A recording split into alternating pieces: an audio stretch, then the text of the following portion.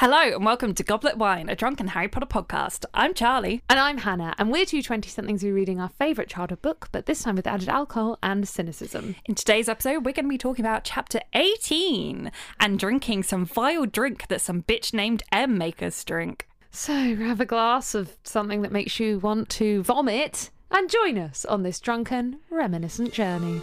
Fuck you, M.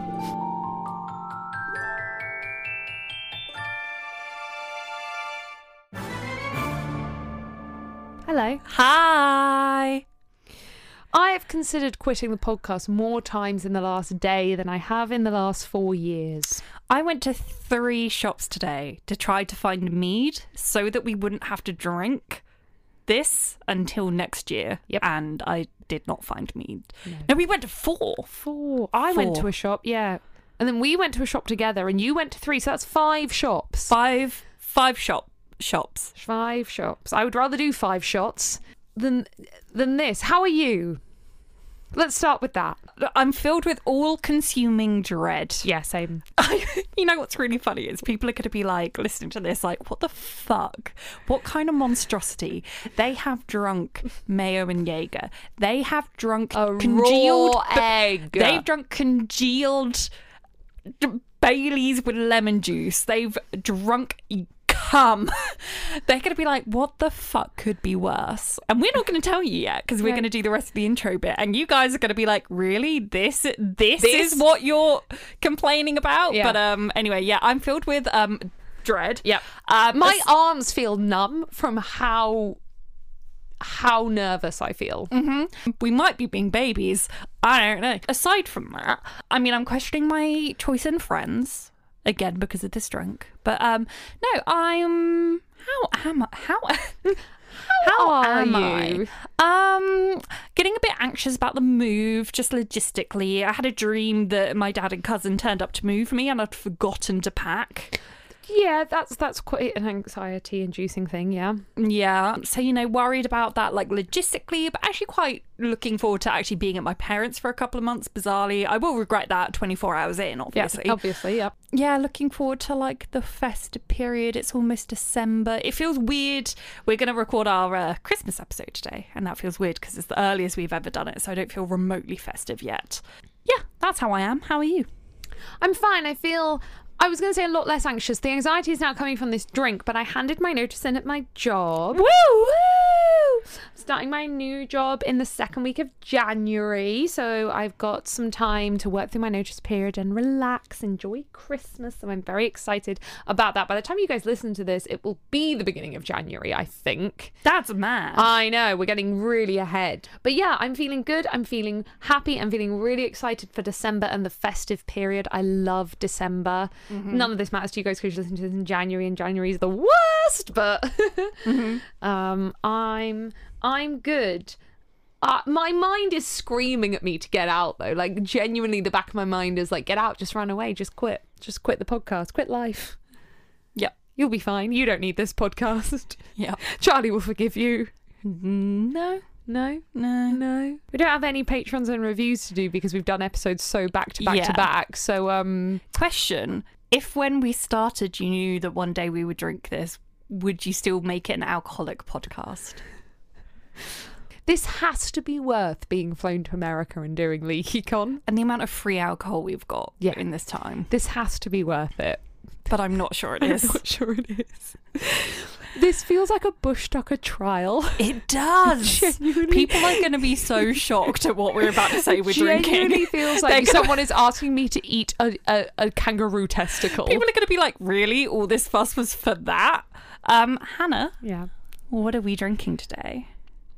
It's something called a Caesar. Mm-hmm. As far as I can tell, it is some sort of souped up Bloody Mary.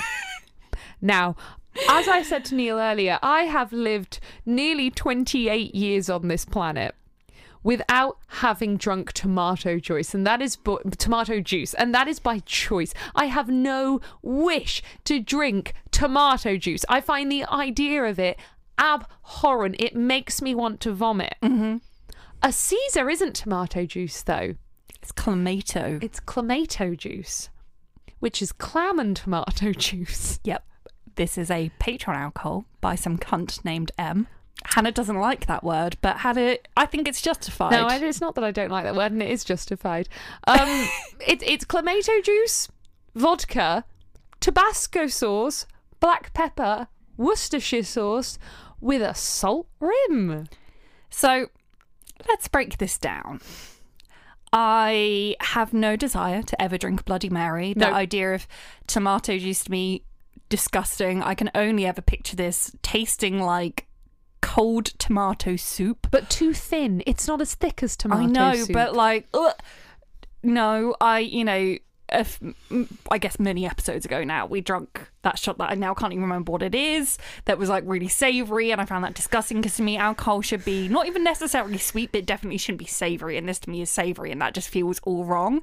I hate stuff with the salted rim. The idea of clam juice is just so disgusting to me, and I think because to me I associate clam with vaginas. And I'm aware that this is a bit hypocritical as a bisexual woman to be like, ooh, vagina juice sounds disgusting. But like when you're drinking it with tomato juice, yes, it sounds disgusting. Like, and even like clam, I'm not a seafood person. No, I don't like seafood. But like, no, like I'll fuck up a prawn, but that's it. I find the concept of seafood disgusting. Yeah. The idea of clams, absolutely never. Nope. Clam juice, I don't care if it's vagina or actual clams. No, in fact, I think I'd rather have vagina juice. I'd rather have a glass full of tomatoey discharge than I would actual clam juice. Hannah's losing her shit. No, because I'm sitting here like, I agree. I agree. No, we wouldn't do that. Don't bother Patreoning that. We would not do that. We have limits, and the limits are bodily fluids. I'm really surprised no one's been like, drink piss. I think we've said no to that before.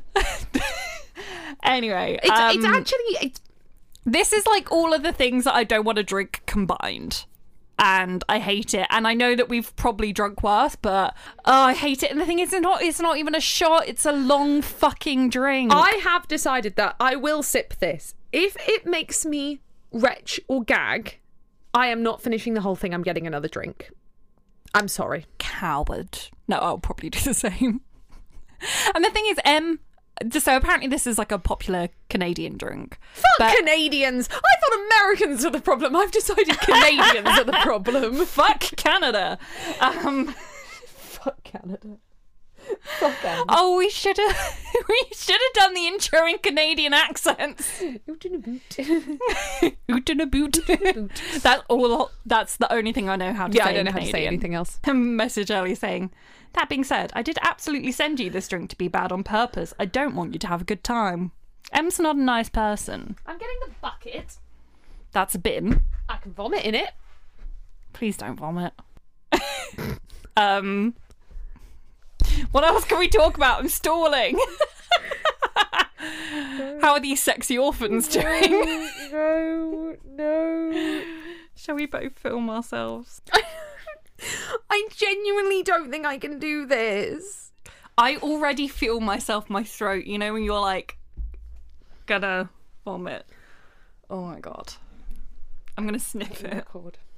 It smells savoury. That smells like, not like soup, but just so savoury. Okay. I'm actually shaking. This honestly, it feels like a bush tucker trial. Like, I have food anxiety. This is what, I don't want to do this. okay, I vote we do it one at a time. No, because one of us has to watch the other. Okay, I want to go first. Okay. You're gesturing like you've been possessed. Okay. I'm not going to say anything. Go. Okay. Ugh. Oh no. Oh god, no. Oh god, no. It got worse. Oh my god. Nope.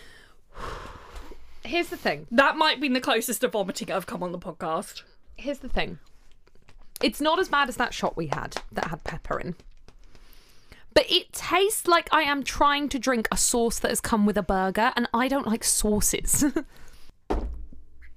I'm wondering how much of my issue with that was the salty rim, because I fucking hate a salty rim. Yeah. But that just got worse the longer. It genuinely just tastes like I've tried to drink like a burger sauce. I feel sick. Yeah. From one small sip, I actually feel sick. Yeah. Have we ever not drunk anything before? No. I don't think we have. Never. I think we should have one more sip each. Yeah. Then assess whether we can even get another drink and manage a couple of sips of this throughout the episode. I'm going to get some tissue and remove the salty rim. That's my negotiation. That's fine. Okay. Okay. At the same time? Oh, you've done it. Oh, no. No. It's like... No. It's... No. Oh. Cold, liquidy, thin soup. No. I'm sorry. I'm so sorry. I can't. I hate backing down. I hate losing. We've never backed down and not I drunk can something. take. The problem is, it lasts so long. I can taste it in lasts my mouth. and it gets worse. Like it's not going. Even drinking squash, it's not going. No, I'm sorry, we've sipped it. I can't do it. The first time, we'll call this episode the first time we failed. Yeah. I will say, I feel like we need some kind of like prize or title to anyone that makes... No, because that's going to fucking encourage it. What were you going to say? But like, for any... to be like commiserations if we can't drink what you submit. Yeah. I feel like there needs to be... I don't know, maybe... We're not sending you the money back. Fuck you. Fuck no. No. But I mean, even... I know this is a shit prize, but like some kind of like Discord role. Oh, yeah.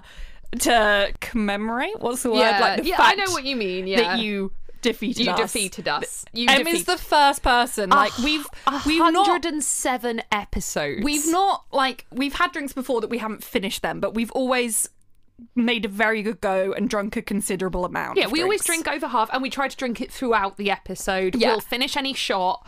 I can't do this. I actually can't. I will because be sick. the thing is, it will be a bad episode because I will actually vomit. Yeah. I'm so sorry, Em. So I hope you're happy. You're the first person we can't. we tried. We tried 2 sips and genuinely we both almost threw up. I'm so sorry.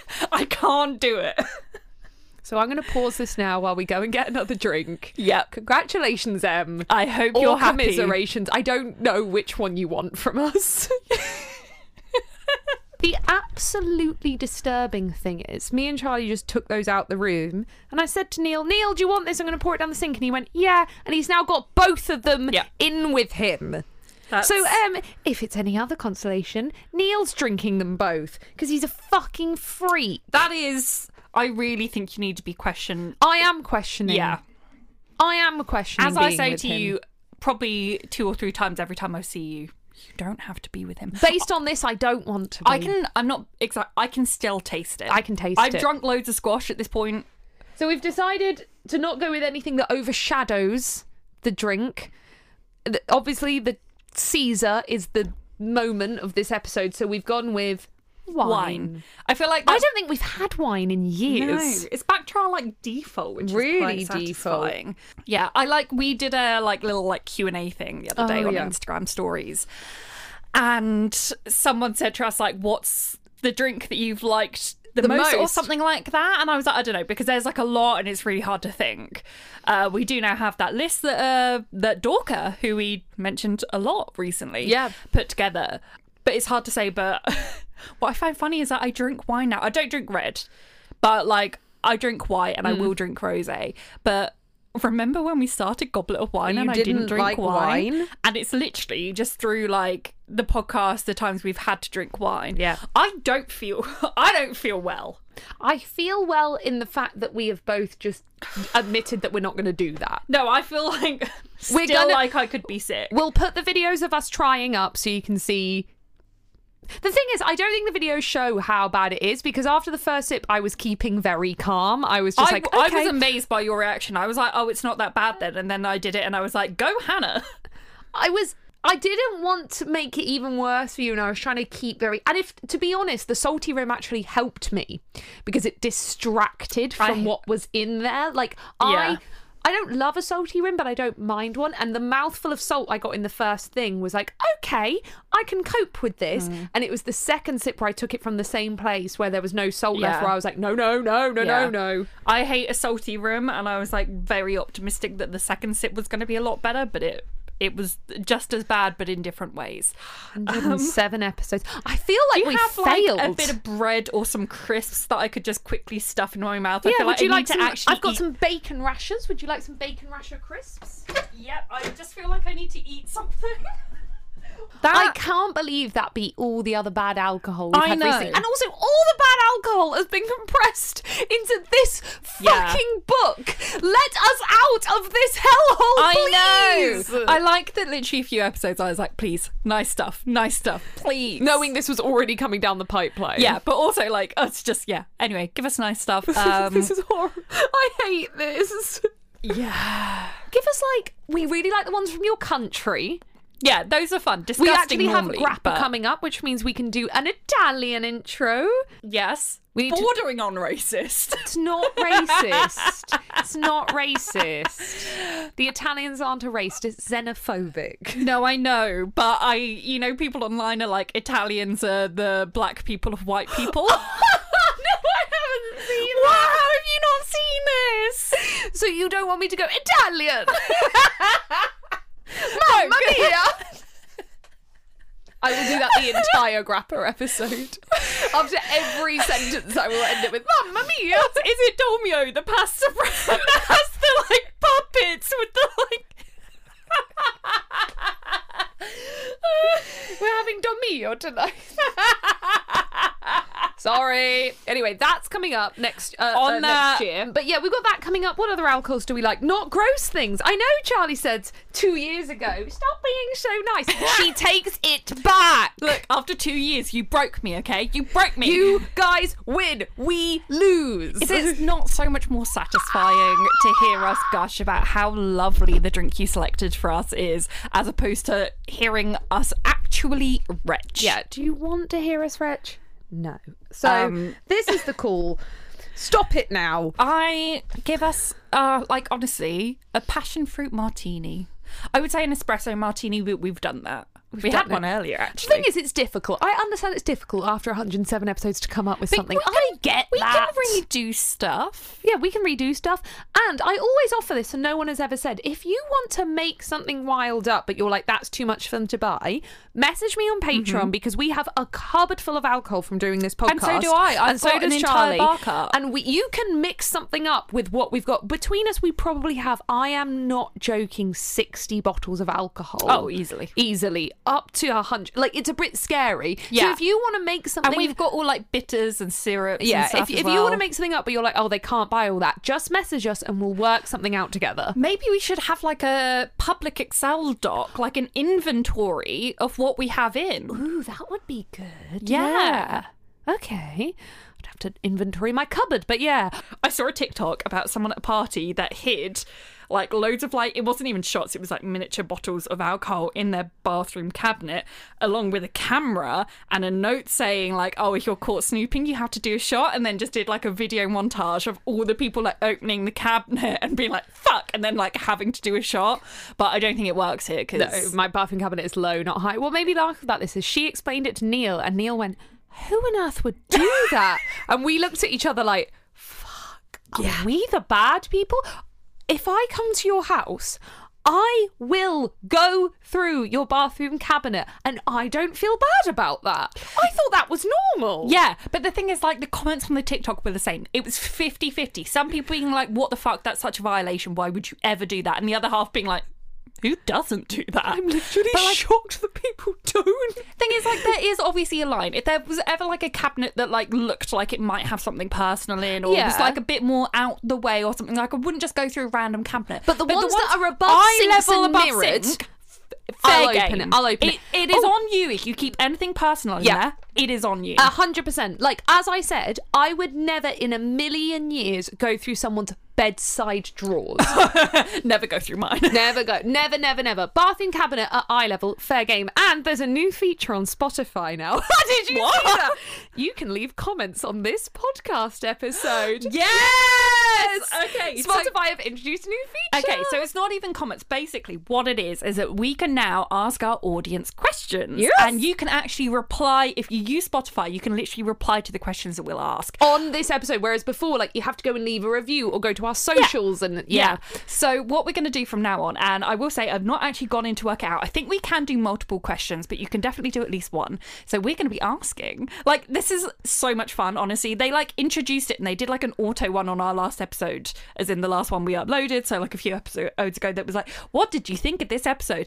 And the way we found out about it was comments coming through to us. We were like, fuck, what's so this? then people were like raving about the episode and we were like, what is this? We just got an email notification and we were like, this is so sweet. I need to go back and check the other one. And then also what we can do is we can pin replies. So if there's any really great replies, we can pin them, and then when other people are like playing the episode, they can like go and like view them and so you stuff. can go and look at other people's replies. So the question for this episode is, do you go through people's bathroom cabinets? Yes, there might be multiple questions. We will see if that's possible and if anything else comes up. But yeah, I'm really excited about this because it means that when we're debating something, we can add it as a fucking question. Yeah, we're so excited about it because because of podcasting, like, it's not like YouTube where you have that instant comment section, which we like because it creates that slight level of separation, and there's a lot of reasons we like it, but we do have this thing where we're like, oh, we want to ask you guys, and we hear back on Twitter and Instagram, and it's all a bit separate. Yeah. And to be fair, we do have our Discord podcast hour, which admittedly we both haven't done in a while because life's been chaotic, but we're gonna get back to that. We'll get back to that in the really new year. sorry to the Discord people, but yeah, we're gonna get back to doing that. So if you actually want to have like a back and forth conversation with us, then you can join our Discord. It's literally it's like $2. It's $2 a month, and after each episode. We haven't done it in a while, but we will in the new... You're listening to this in the new year. We'll be back doing it by then. We jump on for an hour each and literally discuss the episode with you guys, and it turns into chaos. Yeah, and it's like a back and forth thing, but yeah, like we said, it's literally $2, or if you're trans, then it's free for trans people. You just have to message us. But yeah, also, discover this feature on Spotify that we don't know about yet. Yeah, no, but I'm really, really excited about that. Yeah, so, yeah, I am. Do you go through people's bathroom cabinets? I like that people are going to be like, oh, great, they can use this feature for, what's your Harry Potter theory? And we're like, do you go through people's bathrooms? Cabinets? Okay, chapter 18, birthday surprises. Oh, yeah, this is a Harry Potter podcast. This is a Harry Potter podcast, not a bathroom cabinet podcast. Oh, my God. Great idea. Like, how Glossier started because it was Into the Gloss and they did the top shelf, like going through people's like skincare and makeup shelves. Just bathroom cabinet. Great. Like, but not articles, a podcast, and we literally interview random people about what's in their bathroom. Your bathroom cabinet, and they have to pull every single item out. Yeah, and we're like, and they're like, this is medication. And we're like, what's it called? And they're like, blah blah blah, and we're like, what's it for? What's wrong with you? Would you listen? And then we Google the side effects and we're like, did you get the constipation? So invasive. Chapter 18, birthday surprises. So it's the next day and Harry is telling Ron and Hermione about the mission Dumbledore has given him. But he's telling them separately because they still aren't speaking. Well, that is not actually true. This chapter makes it very clear that it is Hermione not speaking to Ron and not the other way around. Ron is perfectly fine with being around Hermione and willing to speak to, not just willing, wants to speak to her. Hermione is the one that keeps walking off and saying horrible things to him, which is valid, and she's right. It is, but also how long has it been now? Okay, so this chapter, I was going to talk about this later, but we actually may as well talk about it now. This chapter takes place over 6 weeks, which is incredibly impressive. Like, I think we've gone through the books and not noticed how well J.K. Rowling actually does time until we're going to get to book 7, where the time is done awfully because she doesn't have the school year to structure it. But this chapter is over 6 weeks and it just felt normal. But if you think they fell out beginning of December, and this chapter takes place on the 1st of March and she starts speaking to him on the 2nd of March when he wakes up, that is December, January, February. 3 months she doesn't speak to him for. I think that's too long to hold a grudge. It is a little bit, yeah. About a high school but crush. how do you come But this is the problem. Once you start a grudge, it's Yeah. very, very hard to come back from it. You're 'cause just saying that because you're a ridiculously stubborn person. I am, no, because I understand for Hermione how once you've gone that far into a grudge, I think the speed with which she starts talking to Ron again in the next chapter, I'm like, she wanted to talk to him again anyway. She's just like, oh, how do I walk myself back from this situation that I've got myself into? Admittedly, like, I am a ridiculously forgiving person, like, to a flaw, to the point where I, like, just forgive people for shit I absolutely should not. Which is weird, because I'm also a very stubborn person in other areas. Stubborn person sometimes. I am, but I'm like forgiving, if not a pushover. So I don't know, when it's, I do get the hard to come back from thing, but I'm also just like, you're like, how old are they? Like 16? 17. Yeah, 17. 17. It's a high school crush. Just like, get over it. I know. I'm really sorry. Get over it. I know they end up together and it is love and blah, blah, blah. But at this point, it's a high school crush. Come on. Like, Yeah, and the thing is, on the previous half of the year, in December, Ron was being horrible to Hermione. Yeah. He was bullying her. We can clearly tell in this 6 week, the 6 weeks this chapter's taking place, Ron isn't bullying Hermione. He's actually trying to keep he's trying, and she's just giving him nothing back, but he's not shoving anything in her face. He actually wants to be friends with her again. yeah. To me, I feel like the line should have been like after the Christmas holidays. Like, I do think that actually, if something like this were to happen to me, it wouldn't necessarily be the fact that he went out with Lavender that would annoy me. It was how horrible he was being to her for the week before he kissed Lavender that would absolutely make me irate. And then afterwards, And because then it's like he afterwards. was in the wrong, but he was like actively being a dick to her. Exactly, yeah. Like, yeah, I do absolutely agree. But I'm also like, come on, woman. I know. Get and then she over does it. immediately once she's been poisoned. It's very clear. We'll talk about it in the next chapter that she's like, fuck, he's nearly died. I've made a terrible mistake. Yeah. Bless her. So yeah, they have to talk about it separately. Hermione is very much in the camp of this is going to need strategy. Dumbledore couldn't get it for a reason, whereas Ron is in the camp of he fucking loves you, just talk to him, he'll give it to you straight away. Yeah. So all throughout when I was making notes, because I was like typing on my phone once, I just kept making typos, and either I would keep the typo or I would keep the autocorrect. Good, so yes. I'm going to call them out as I go through this, because I'm just a big believer in sometimes when you make a typo or there's an It's meant to autocorrect, be. it's the universe telling you. Yeah, I see So that. the first one is the fact that I said that Ron's a dum-dum who thinks sluggish will just give it up. Sluggish. Sluggish. Sluggish. I will say the majority of the typos and autocorrects are around Slughorn's name. I mean, sluggish was the last chapter was called a sluggish memory, so your phone's not wrong. And also Slughorn's not a It's not a word. not a word. Oh, Not a word. speaking of Slughorn, this is so fucking random that it doesn't really go anywhere. You know how earlier I was texting you that rather than listening to the chapter, I was listening to the Moulin Rouge soundtrack. Yeah. Because I remembered that it existed, and whenever you do remember that the original film Moulin Rouge soundtrack exists, you're contractually obliged to listen to it. Sure, yeah, sure. But you implied that was illogical, and No, I didn't. I said, sure, that makes sense. yeah, that's implying it doesn't make sense. Okay, fine. However, I'm here to argue that it's very relevant Good. Okay, please do. because Jim Broadbent, is that his name? Yeah. Who played Slughorn, is in Moulin Rouge. Is he? Who the hell does he play? Oh, he is in Moulin Rouge. He is in He Moulin Rouge. Moulin Rouge. Yes. And- I started saying that. I was like, I know who he plays in Moulin It's Rouge. so funny because I love Moulin Rouge and I watch that film all the time. Is Jim Broadbent still alive? Oh my god, I'm going to be really sad I think if he is. Let me Google But he's it. very old, I think. he's still alive. He's 73. Oh, he's 73. He's a bit younger than I thought. All right. Yeah. I've watched Moulin Rouge so many times, and whilst I know that obviously he's Slughorn and he plays Harold in that, and despite the fact I've seen Moulin Rouge many, many times, and obviously I knew that it's him, I'd never watched it or like listened to it actively thinking about the fact that is Slughorn. Sure. So listening to it today, I was like, that is Slughorn. And my God, Slughorn's got pipes. Like, that man can sing to the point where I was like, it feels like a shame. I feel like they should have just given Slughorn a musical number. I know it wouldn't fit, No, I don't care. Do it. but like, he's so good. Well, he's like a proper old-fashioned actor, isn't he? Like I bet he can dance as well. Yeah. But like, He's so good. I was listening. I'm like, fucking hell, Slughorn. Like, Jesus Christ. You want him Anyway, to sing this whole scene? yeah. No, Harry. He can sing his like flashbacks. When he finally gives up the memory, he could like, it could be a musical number where he wrestles with like the moral implication of like what he did. I'm sure there's a Taylor Swift song that would fit here. That Oh we could yeah, give to yeah. We need Slughorn. the Harry Potter Taylor Swift jukebox musical, please. We do. Anyway, that was a whole tangent to be like, fuck me, Slickhorn. Slickhorn. Now I'm getting verbal autocorrects. Slughorn can sing. Right, we're in potions. Okay, we're in the potions lesson. And they're doing antidotes. Hermione is so annoyed she's not talking to Harry because Harry's a dick. I don't really remember why. So they're doing antidotes for a blended poison.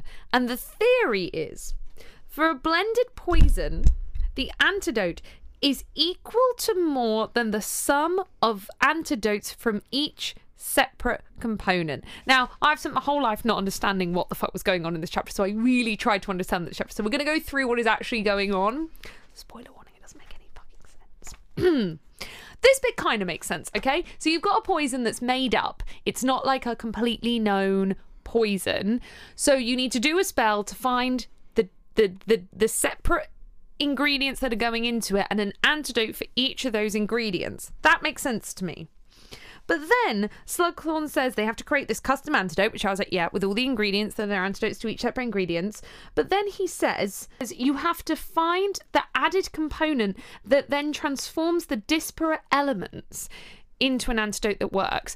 That doesn't make any sense to me. No. All right, I got it until that point. Why is there one component that brings all these antidotes together into one antidote? And how the fuck are they meant to find that? Yeah, my entire thought on this thing is that They should have been shown first. it makes no sense. Like there's finally some kind of like magical law. This is fantastic. Like some this is so potion useful. making law, blah blah blah.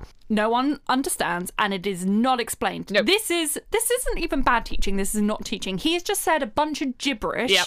He's even referenced the fact that they need to use a certain spell, which later Harry remarks that he can't just copy Hermione because she's doing the spell non-verbally.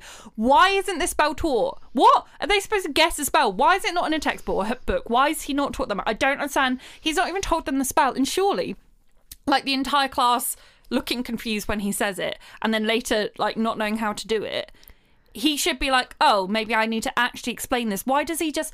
And the thing is, I kind of like that this is in there because I feel like it's very true of like academia sometimes to be like, we're going to say things as complicated as we can just because we can. Yeah. And really it just makes it like incredibly inaccessible from anyone from like certain backgrounds, anyone with learning disabilities, or anyone that quite frankly brain just can't translate gibberish. And Yeah. it's like, it's bad writing. Like if people cannot understand what you're saying because you're shoving in so many long words and ridiculous convoluted ways of saying things, your writing is bad. Yeah. And it's I feel like this is quite accurate, but it's also like really, really frustrating because it's like he's just read some nonsensical words from a textbook, not told them the spell, not explained what they actually have to do, and then he's just like, off you go. And it's like the kind of task that surely they should have several lessons on this, and then this should be the last lesson in like a segment about antidotes. Like normally this would be like not necessarily a unit, but like part of a unit where they would have surely several lessons all about antidotes And about poisons, because you've got to learn about the Yes. poison to learn about the Exactly, antidote. and it should be several learning lessons. Yep. And then the last task, which is a graded task, will be to make the antidote. It's not just blah blah blah blah blah blah blah. Off you go. And then when everyone fucks it up, he's not then like, oh, only one person in this class has managed to do this. Clearly I need to go back and refocus on this, which is a thing that teachers do when everyone scores badly. I in mean, we don't something. actually know he doesn't do that because I don't think we'll ever hear about a potions lesson again in this book. No, but yeah, it's just really, I just, at this point, I'm like, JK Rowling, come on. What annoys me about it is it's very clear from what Harry says that they all get different poisons in this lesson to solve. Therefore, it would have been absolutely fine for Slughorn to take a poison and show them how it's done on a poison before they do this. And what annoys me is this is really cool. This isn't just what we've had for 6 years, which is here is instructions on how to make the potion, which what are they learning apart from how to follow the recipe. instructions. This is something really adaptable and useful. You've got a poison. I don't know. I guess unless it's a really fast-acting poison, this makes sense. Someone's been poisoned with something, there's a bit left, you've got to work out what it is. And there are going to be use cases for this. And it's so fascinating. And also, the first bit makes sense. You need to separate all the ingredients, then work out the antidote to each separate ingredient. I don't know about the bit that brings it all together, but... Or the spell. The spell to separate, yeah, that should have maybe been taught at some point, I don't know. But yeah, like, there is no reason for Slughorn not to show them first, because each poison is different. He's not telling them how to do it. He's showing them on a poison, and then they all take a different poison and have to work out how to do it on their poison. This is just in here so that Harry will do the Bezoar thing. Yeah. My latest typo was Slugthian. And what annoys me as well, Harry doesn't even try and work it out. I know, He's he just gives like, oh, I up. don't get the answer from the book. And it's like, Harry, use your brain. Sit there and actually, like, because I feel like when you're in a lesson and you don't understand things. Yeah.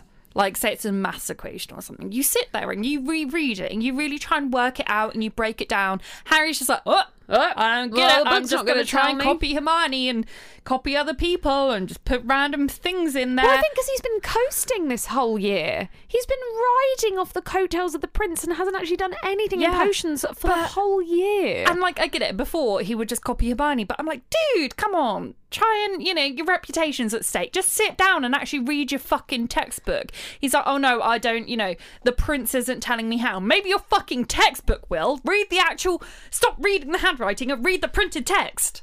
Like, I know, it's so frustrating. And for all we know, Slughorn has explained it more, and Harry hasn't been fucking listening because he's been just listening to the prince the whole year and hasn't been listening to Slughorn's like lectures and talks. We don't actually know that hasn't happened. I kind of suspect it has, apart from no one knows how to do it, and other people in the class, like Ernie doesn't know how to do it, and we know Ernie actually listens in class, so yeah, we can assume Slughorn hasn't taught them. Hermione is super smug because the prince can't help Harry and she's finally going to win, which I do understand as someone who is putting in a hell of a lot of effort for a man to just be swanning in the whole year and winning, why she's being a smug arsehole about this. Wait, what's that a reference to? Just the fact that, like, she has been trying her normal amount of... No, like, I meant in your life, like... Nothing. I'm just saying. I thought you were saying that, like, you're going through that, and I was like, no, I'm just saying I understand as a woman, as a lot of women will, that men just coast by on this wave of things that they have given to them and that they already know. And they repeat something you said louder, and everyone praises them. Well, yeah, the amount of times I've had that happen to me, I'm like, thank you for that. You know what genuinely blows my mind is my housemate works in the government, but, like, I hear about her, work as a civil servant, and I've only ever worked in female-dominated industries in fashion or in beauty. And yes, there's some men, but they tend to be men that are used to working around women, or they're gay men, and I hear about shit that happens at her work, and I'm just like, I'm so lucky. Like, don't get me wrong, I've dealt with sexism in the workplace, but like, the level that she seems to... have to actually deal with it. I'm just like, I'm not sure I could do it. No. And it's wild to hear about because we're quite privileged to have not had to deal with it to the same extent that other people will. Yeah, 100%. So Harry is like frantically flicking through the textbook trying to find any notes the prince has made, and he sees a note shoved at the bottom of the page that says, "Shove a Bezoar down their throats." And this is where we get one of the most unbelievable parts of this entire book series. Harry goes, "I've heard the word Bezoar before. In my first ever lesson with Snape, he said it's a stone taken from the stomach of a goat that will cure most poisons." No, you don't remember this. When you twat. When you were in your first year of sixth form, would you have remembered your first ever year 7 lesson? No. And especially, who wouldn't remember that? Harry fucking Potter. No, there's no way. No way. I don't even have a scrap of me that believes this. No. Like, Harry, who didn't recognize his own teacher's handwriting. Potter. Harry, who doesn't really notice that his two best friends are in love with him, and love with each other. Potter. Yeah. There's no Harry, who doesn't fucking realise he's way. in love with Ginny. No. He doesn't realise the girl he's in love with. So he goes and grabs a Bezoar from the cupboard. And when Slughorn comes round and is like being like, that's bad, that's bad, that's bad, which also, if every potion is bad, then you've done a bad job, Slughorn. Yep. I mean, and also, even Hermione's not done. She's still stuffing ingredients into her bottle, which implies that not only were they not taught, they weren't given enough time. Yeah. Like, if even Hermione is still finishing off, Then they weren't given it. Oh, she's putting her own hair in there. maybe she's just got, what's that mental illness when they pull their hair out? Alopecia? No, that's when I think it just falls out. There's one when it actually... Oh, they trichotillomania. Yes.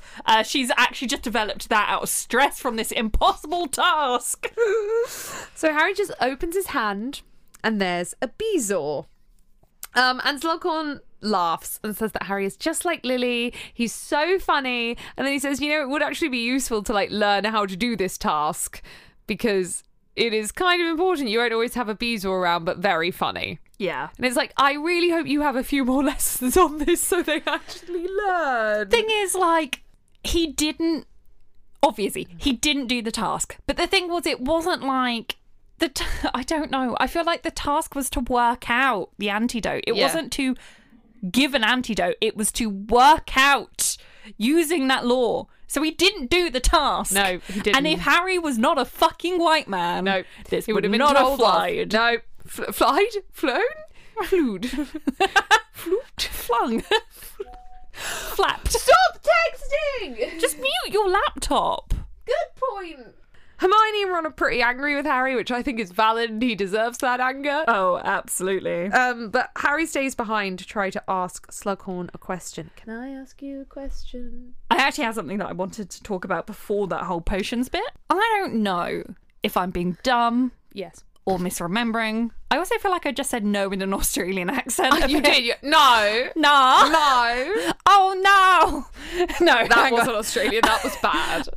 Oh, no. I can't do it. I can't do accents when I... No. You got to put No. No. Cleo. Cleo. No. No, Cleo. No, you're just doing No, I know I can't do accents when forced. If you want to try and hear me do an accent when forced, we recently went on to Swish and Flick podcast. Oh, yeah, and they said, what did they say about my American accent? I fully changed personas and they were scared? Nice. I don't know if I'm being dumb or if I'm misremembering, but in the 7th book, does Hermione or... It's the Clamato. It's gotten into my brain. Neil drank both glasses of it, by the way. So quickly as well. I know. Ugh, freak. You're going to have to kiss him later and he's going to taste like I'm not going to kiss him. Clamato. No, I've already told him I'm not going to kiss him tonight. Valid. Hermione in the next book, she accios the Horcrux books, doesn't she? Yes, she does. She does it actually at the end of this book, but tells them in the next book. Yes. Yes. Which I am assuming, just to fill in the gaping plot hole there, that Dumbledore has preemptively lowered any enchantments so that she is able to do that. I never assumed that. I just assumed that... But if he hasn't, why could Hermione now, when she's saying, I've not heard of Horcruxes, why couldn't she go Accio Horcrux books? Therefore, why couldn't a Tom Riddle gone Accio Horcrux books? I think because at this point, she's looked in the library for Horcrux books, and if there aren't any, she doesn't think there are any in the school. And she later realises there must be some in the school because Dumbledore's done research. But Tom Riddle didn't need to. Tom Riddle... Okay, this is the thing. This is what you're forgetting about later in this book. Tom is lying when he says what's a Horcrux. No, I'm well aware of that. No. But more, I was thinking about this concept in general, Right. about the idea of being able to just accio a book with certain knowledge. Right, yes. As opposed to being accio history of magic, being like accio books about Horcruxes. One, yes, it's kind of a plot hole that unless he... lowered any protection against those books. I mean, he did have them in his office, so it's also to do with how close they were. Yes, but I'm just assuming there was guarded spells against them, and Sure. either his death got rid of them, death, or yeah. he preemptively lowered them. Yeah, sure. Knowing that the kids would need them. Sure. However, this is one of those things that, in my opinion, it's can of worms. Can of worms. Right. Book 1, Philosopher's Stone, and what's his face? That chap that made it, Nicholas Flamel. Yeah.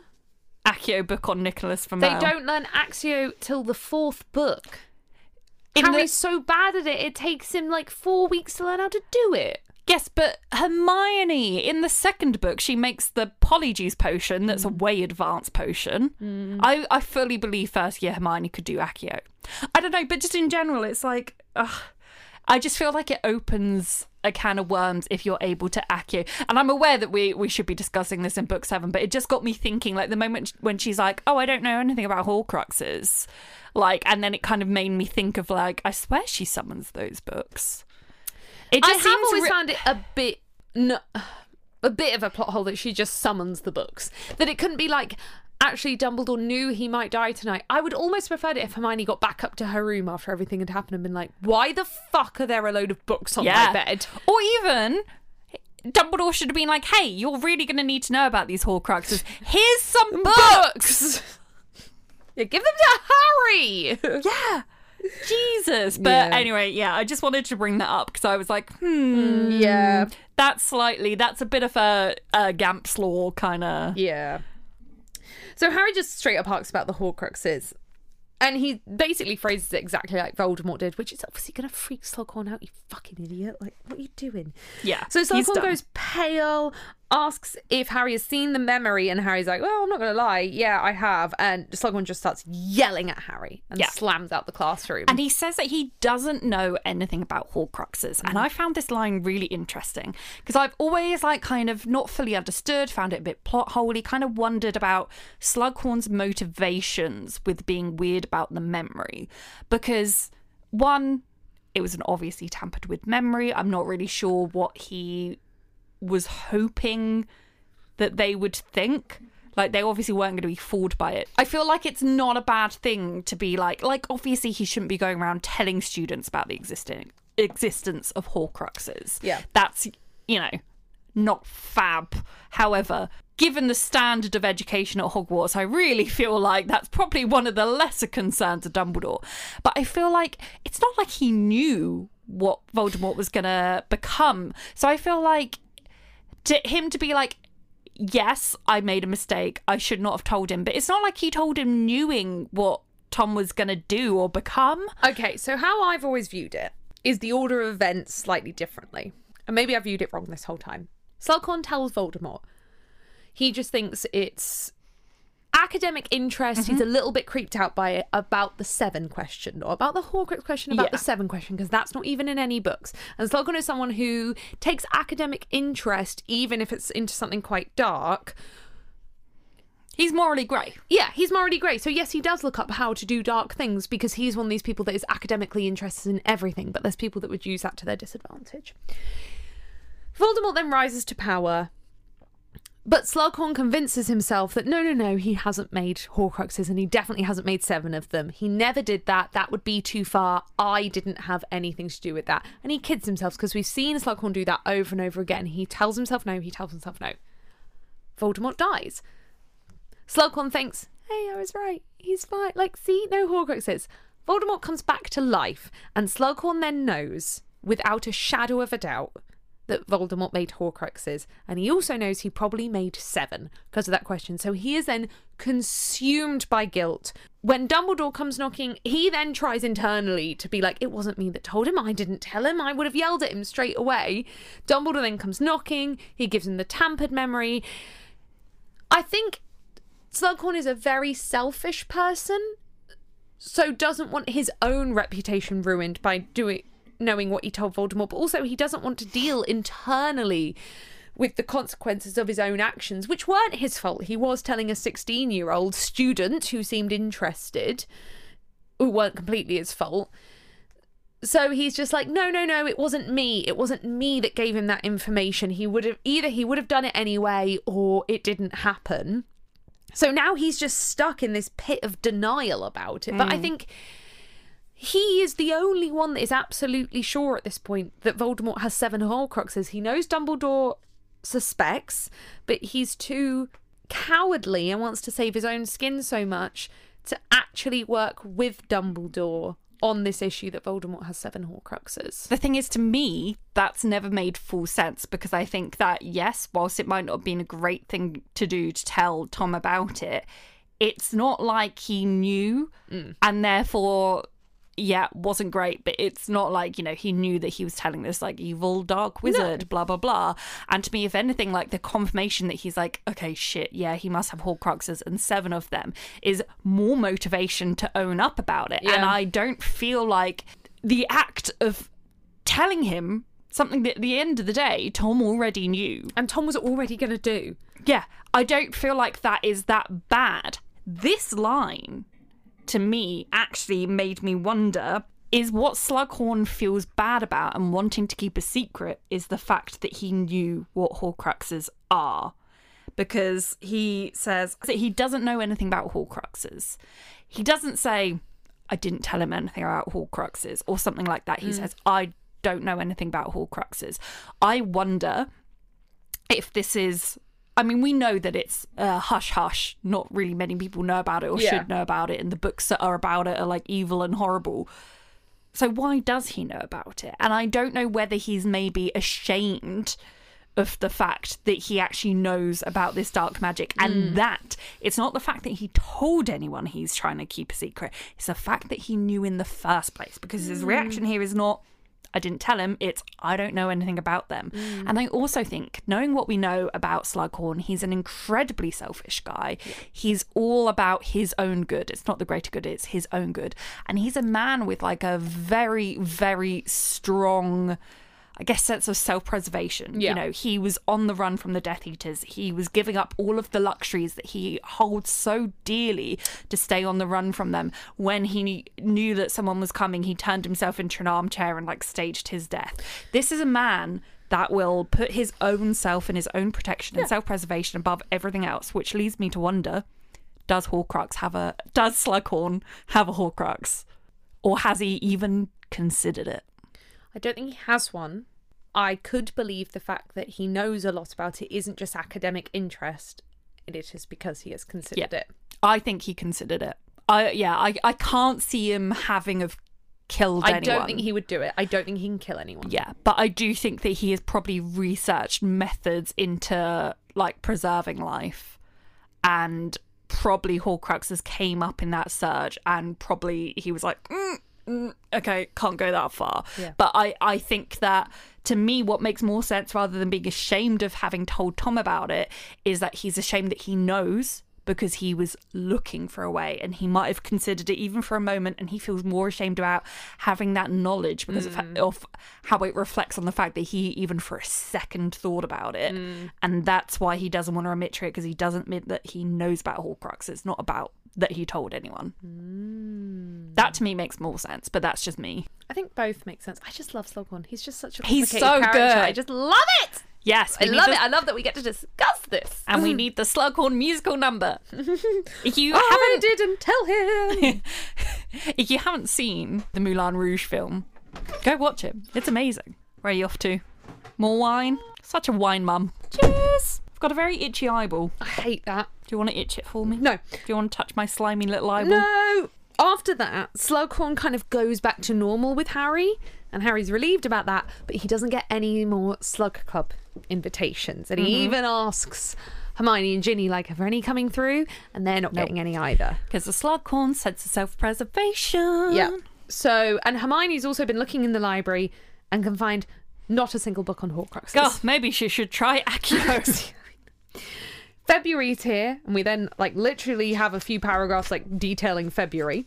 So it's apparition lesson time with Wilkie Twycross. Great name. Who is described as being slightly transparent. Hannah, why is this man apparating that much? He's teaching. He's teaching the one wizarding school in the country that, was it 12 lessons that they have? Did I make that up? 12 lessons a year, yeah. Yep. 12 days a year, he has to apparate maybe a handful of times. And that's apparently enough to make him slightly transparent. Hey, there will be adults that need lessons. Not that many, surely, if most of them learn in Hogwarts. Yeah, but there will be. A handful. Bear in mind that a lot of grown wizarding adults seem to apparate to work every day.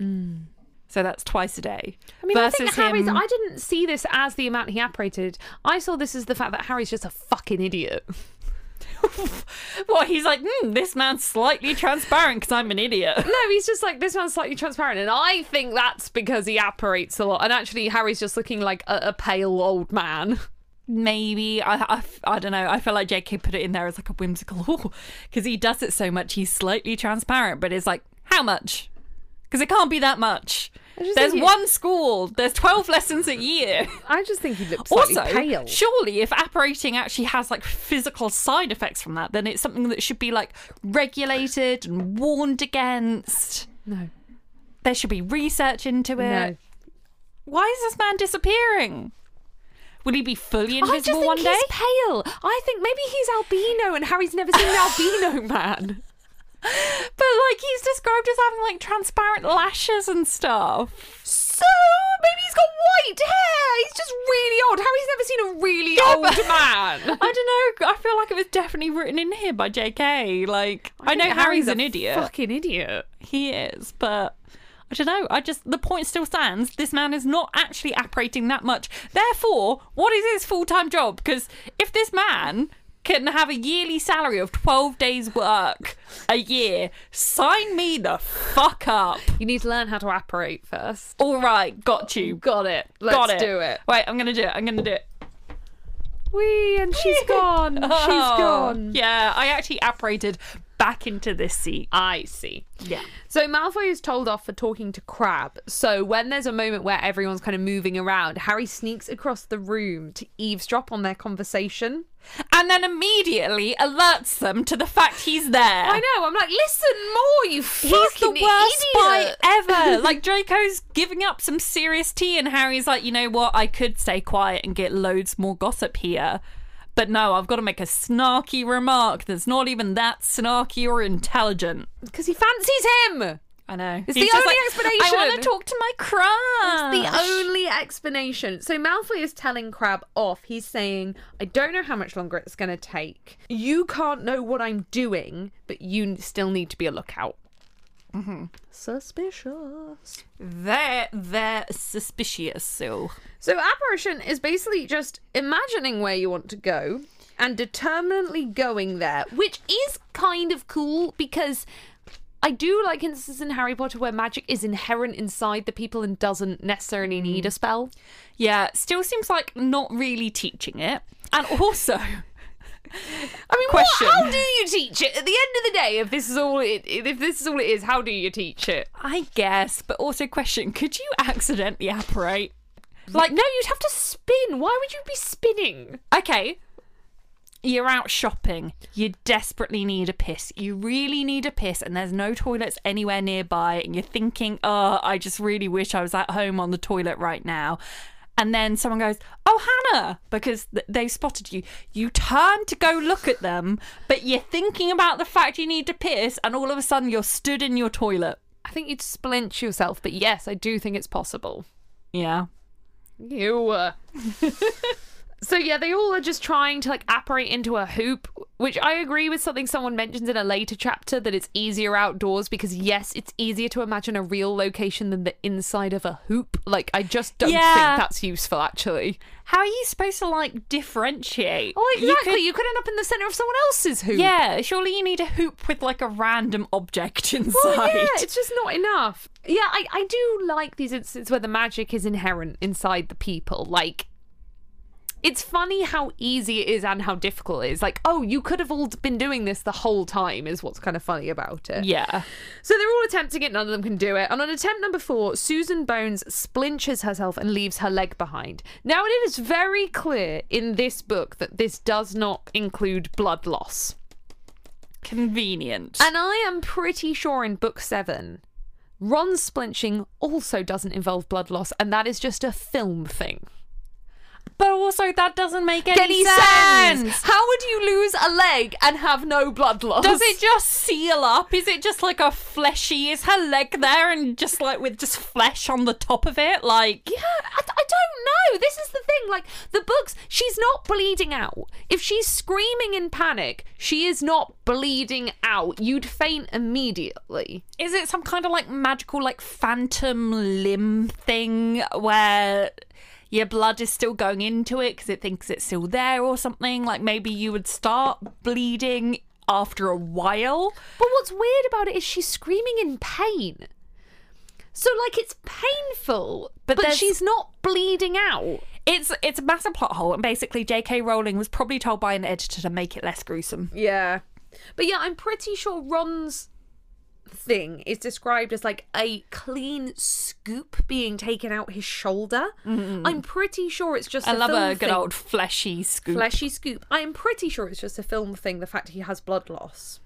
But maybe I'm wrong. Yeah. But it doesn't really make sense. Either way, pretty grim. Yeah, pretty gross. Poor Susan. So Harry and... no one else does anything interesting. Harry and Ron hurry back up to Gryffindor Tower after the lesson.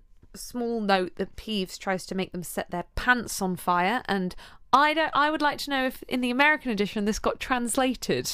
Oh, yeah. Because it says pants both times, and pants in England means your underwear, but pants in the US means your trousers. Yeah. And I really want to know whether this got translated because it's so much funnier in the English version. Yeah. It means your underwear. They're having to set their underwear on fire. So he uses the Marauders map to find Malfoy, who's not doing anything. He's just back in the common room. And then Harry's like, I'm going to keep an eye on him from now on. Neville did set fire to his own underwear. Which It's not. I just... I so... did he take them off? No! I thought he kept them on! But so he was on fire? He set fire to himself? As opposed to what? Walk a different route? Just walk past the ghost that you could probably walk through? Oh, he's not a ghost, he's a poltergeist. He's solid. You can't Okay. walk through Peeves. Yeah, walk around the man. But also, okay. So he must have left them on. I'm really... I don't know what's worse, the idea that he set fire to himself whilst wearing his pants, or that he took them off and exposed his arsehole and ballsack to like the entire corridor. Especially because we've no idea what they actually wear underneath robes. But okay, let's say he was still wearing them and set fire to them, but used some spell that the flames wouldn't hurt him, Yeah. and that like the flames would only flame to a certain point. Which then I like to think that he's essentially wearing assless chaps because the Oh, he is. flame is like, Yes, but he's wearing robes, so it's fine until he gets up to the dormitory and literally in front of Harry and Ron just whips up his robes to change and his then underwear. they're like fucking Neville in his assless chaps again.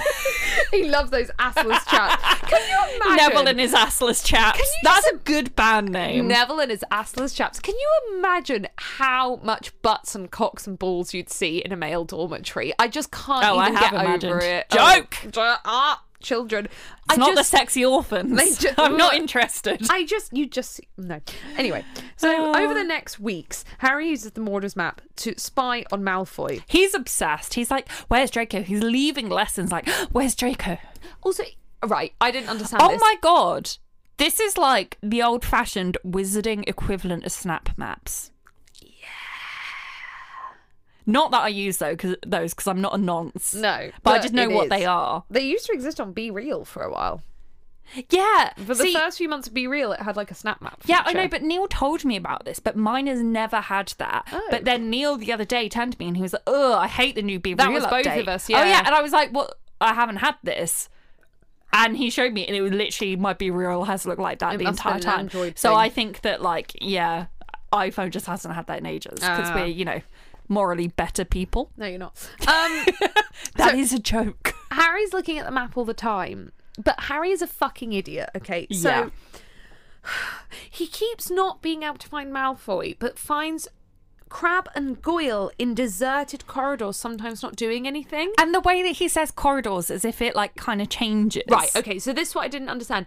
Either Harry is actually the dimmest person on Earth and doesn't notice that it's A, the same corridor, and B, a corridor he knows very fucking well and has monitored on the map before because it's the Room of Requirement, or Draco has asked the Room of Requirement, or the Room of Hidden Things is unplottable, and therefore the corridors are changing every time. Potentially, but then how does that work in terms of Draco knowing where to station Crabbe and Goyle? No. Crabbe and Goyle are stationed in the same place every time. The unplottableness only affects maps, and the map is showing that Crabbe and Goyle are in a different place every time. Maybe, I guess it's one of those things we just will never know, because it really depends on, I guess, like the power of the map and the power of the room. Because fair enough, the room inside being unplottable, fine, but Surely it doesn't extend to the corridor. To out of it. And like, because I could even buy that it was maybe opening up separate doors, but around the area. So say it's a square room, you could have essentially 4 different doors on the 4 different walls, but that would still be in the general vicinity. Well, we know that Neville is so good with the magic of the room that at the end of book 7, he has made it unplottable, and that the doors open around the corridor, around the school randomly. But that is implied that it is implied in this book that Draco only thinks it's a room of lost things, the same as Voldemort did. That's what I always assumed. And that's Neville being really fucking good at working the room. Like, Neville has a special talent of how to ask the room of requirement for things. Which is weirdly hot. Oh, yeah. Yeah, I'm inclined to think that it is always the same corridor and that Harry is just a fucking idiot. He's monitored people leaving that corridor on the map before. I know. And also, like, I feel like if that were me, it would take me 3 days to be like, same place, always. And it'd probably even take me less time than that, than being like, okay, they're there, I'm just going to take a casual walk past. Well, exactly. Go and look what they're standing around and doing. You know they're guarding something. Even if you can't see Draco, go and look what they're looking at. Because, like, it's surely not normal student behaviour for them to be chilling in a hallway. Well, also, if he had gone and looked at them sooner, he would have got there, looked at the map and gone, do you know what? I'm not looking at Crabbe. I'm looking at a first-year girl. Yeah. Something is fucking wrong. I'm going to go talk to Dumbledore, because the map, which, Dumbledore doesn't really know I have, but whatever, says I'm looking at Crabbe, but I'm not. I'm looking at a first-year girl. I mean, 1, I think Dumbledore probably does know, because I think Lupin probably told him. Yeah. 2, how were they harvesting the hair or the DNA? What were they doing to those first-year girls? I really hope you can all hear the Hannah's Drain backing up ASMR. I don't want it. No, we're not going to talk about it. They're just sneaking up behind them and cutting their hair, okay? What?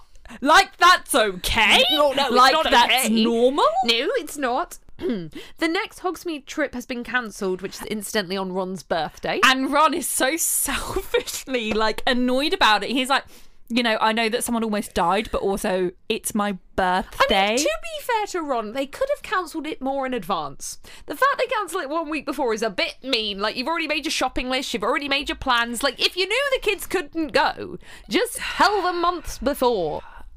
I understand Ron being a bit annoyed. Just tell them weeks before, not 1 week. That's mean. Yeah, I guess. Katie is still in St Mungo's. I feel so bad for Katie. Katie must have had to repeat a year, bless her heart. She has missed a whole year by the time she comes back in a few chapters. Yeah, but the petrified people didn't. Good point. Yeah, but Katie's in 7th year. Oh, surely yeah. That's a really important one. Like, fair enough, Colin Creevy missing his first year. It'll be fine. He'll catch up. Katie's missing 7th. Yeah. I don't think she'll pass her exams. And also people are disappearing all the time. That's just a background thing, and a lot of them are members of, like, Hogwarts students' family. Ron's birthday is apparently March the 1st, which the book presents as if it's information we are already aware of, which we are very much not. Ron or Hermione's birthday have not been mentioned once in these books. I don't know anything about star signs, and I couldn't even tell you what star sign March the 1st is. But when I read this, I was like, yeah, Ron seems like he would be born in March. Yeah, I see it for Ron, yeah. Like, in a derogatory way. Oh, I didn't. And see I it don't like that. know. I'm gonna Google what star Do you know sign what? that is. I don't actually know anyone with a birthday in March. I know so many people in February. Yeah, I've got one of those like gatherings in February when you have like gatherings. I'm always friends with people that. Actually, no, not always. I always date people, and then sometimes I'm friends with people that have like end of the year. Like I'm talking like that's the other one I have. Collection. I have end of the year and I have February. Pisces. He's a Pisces. He's a Pisces. And I have. Yeah, not sure I know any Pisces. No, don't have know what that anything means. against, to my knowledge, Pisces, but I read him being born in March, and I was like, yeah, that makes sense in a derogatory way. I'm gonna read some Pisces information. I just love that the book presents this as information as if we know it. It's just like, you've never mentioned Ron and Hermione's birthdays before. Pisces is a sensitive water sign ruled by the planet Neptune. Your sign is fluid and tends to be sympathetic to the underdog. What? It's so easy to... I'd say that's true of Ron.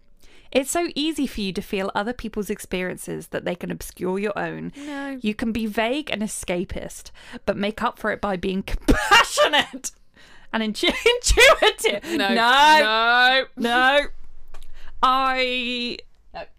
I've been doing like making like character profiles recently, and something I've really been enjoying is like giving star signs and then also giving like Myers-Briggs to characters to like work out more about the characters. Okay. Irrationally fun and a really good way to like concept characters. Right, okay, I see what you're saying. You're like writing characters and then you do a Myers-Briggs test as if you are that character. Yeah, or like even like I'll start with being like, okay, I've got a vague idea of like the key character traits. So then I'll look up Myers-Briggs and be like, what one suits those character traits that I already have in mind, and then read more about that kind of character trait. Not because I believe in Myers-Briggs or anything. Like, I think that it's like interesting, but it's not actually really based in any kind of legit psychology, but more in terms of like, okay, well, I know that they're core traits and then I need more to them, and this is a really good way to flesh it out. The same with like star signs. Sure, yeah.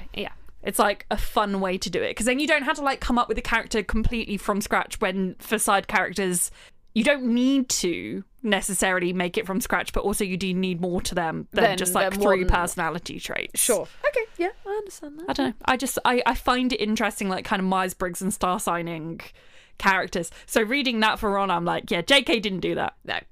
And that's fine. You know why I think it doesn't suit Ron? I picture... And this is annoying because Harry... Oh no, Harry's a... Is Harry end or start? He's end of year, isn't he? So he's a young'un. He's 31st of July. Yeah, so he's like the end of the school year. July. So he's like a young'un. He's a very young'un. Very, very young'un. But that's where I would put Ron, because he's so fucking immature. Oh no, I see Ron as a mid-year one that you forget.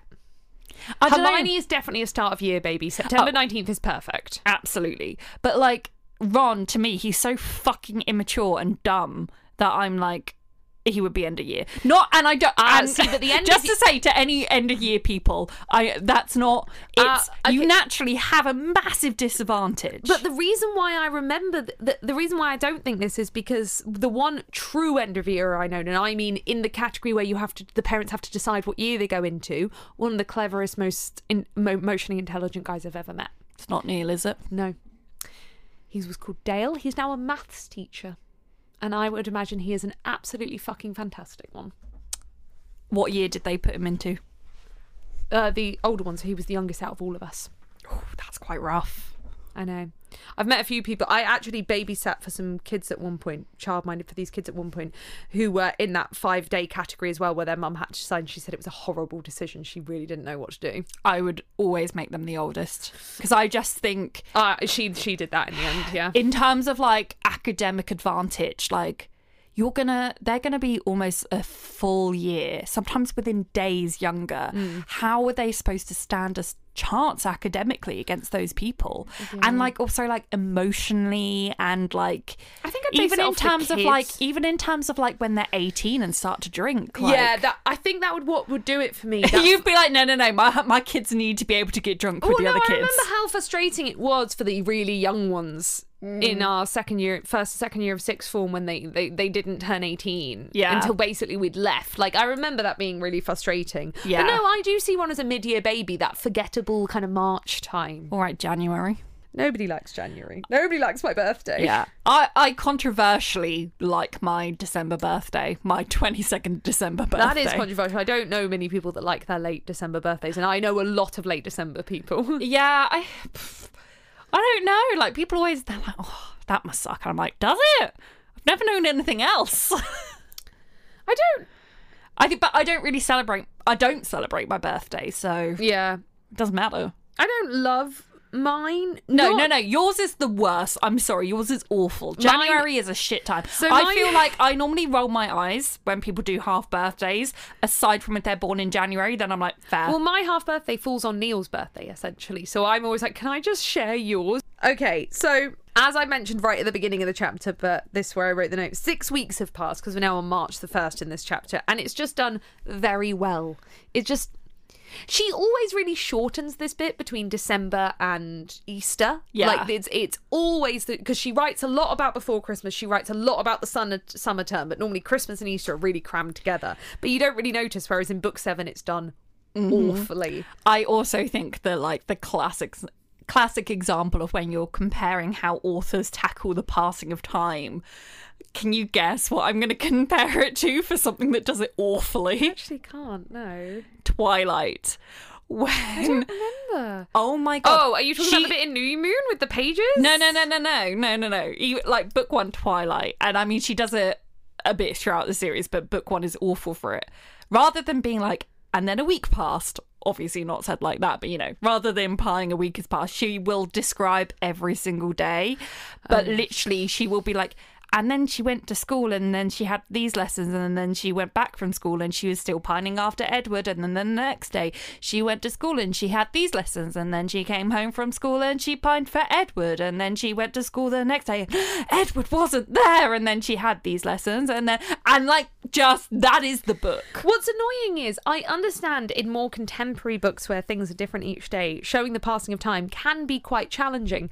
With a school book, J.K. Rowling does it so well because if you say weeks have passed in a creative way, whether it's about the weather or about what's going on in the school, we know what's happening each day. Like, I can perfectly picture the fact that they're going to lessons, they're doing their homework, they're doing Quidditch practice, because all that's been set up in the first few weeks, and now we all know what school is like, and that's why it works so well in this book. I'm just like, 6 weeks have passed. Yeah, of course they have. Yeah, But then, like, Twilight should be the same thing. we should. It's the same concept. But it's so bad, like, because I only just read it as an adult like a year or a bit ago, and I literally was just like, why is she describing every single day? Just describe the days that matter. Like, yeah, but she just...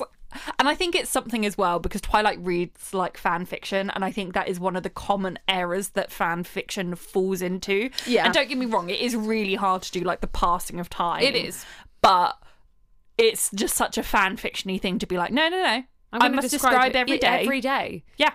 Yeah. So it's Ron's birthday. It's March 1st. Harry wakes up, says happy birthday, and immediately wants to look at the map because that's what he's been doing every morning. Because he's obsessed. His first thought when he wakes up is, where's Draco? How's Draco? Where's Draco? How's Draco? He's been hiding the map every day, which you're putting it in a trunk which you can lock. I don't understand why he's hiding it every day. I mean, probably because Alohomora exists. True enough. Yeah, I guess I get him hiding it, but it looks like a blank Actually, piece is it Alohomora? Is that the... Yeah, that's that's it. Yeah. But also, it looks like a blank piece of parchment. But I guess maybe enough people know about it by this point that he wants to hide it. So anyway, he pulls a load of things out, wrenches a load of things out of his trunk, gets the map.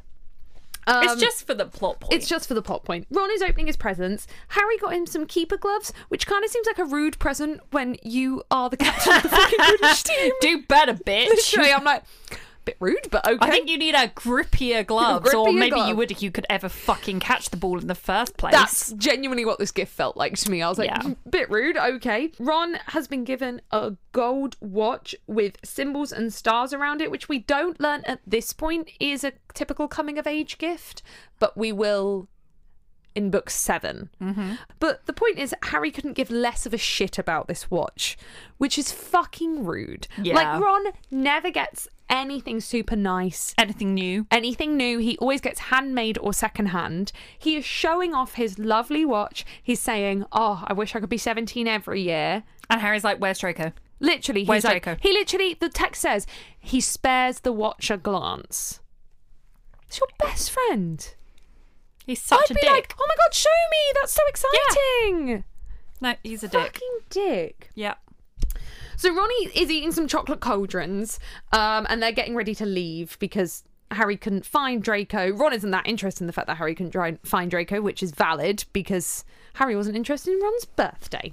Ron suddenly has a strange look on his face and doesn't want breakfast, which is odd to Harry because Ron loves food, which fair enough. Same.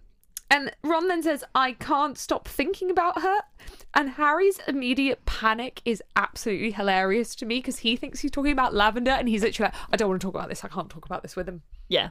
I have a note that the voice that Stephen Fry does for Ron with the love potion makes never me listened to it. uncomfortable to my core. What is it? Do you want me to try and find it? I do, yes. Who are you talking about? Said Harry, with an increasing sense that all reason had dropped out of the conversation. Romilda Vane.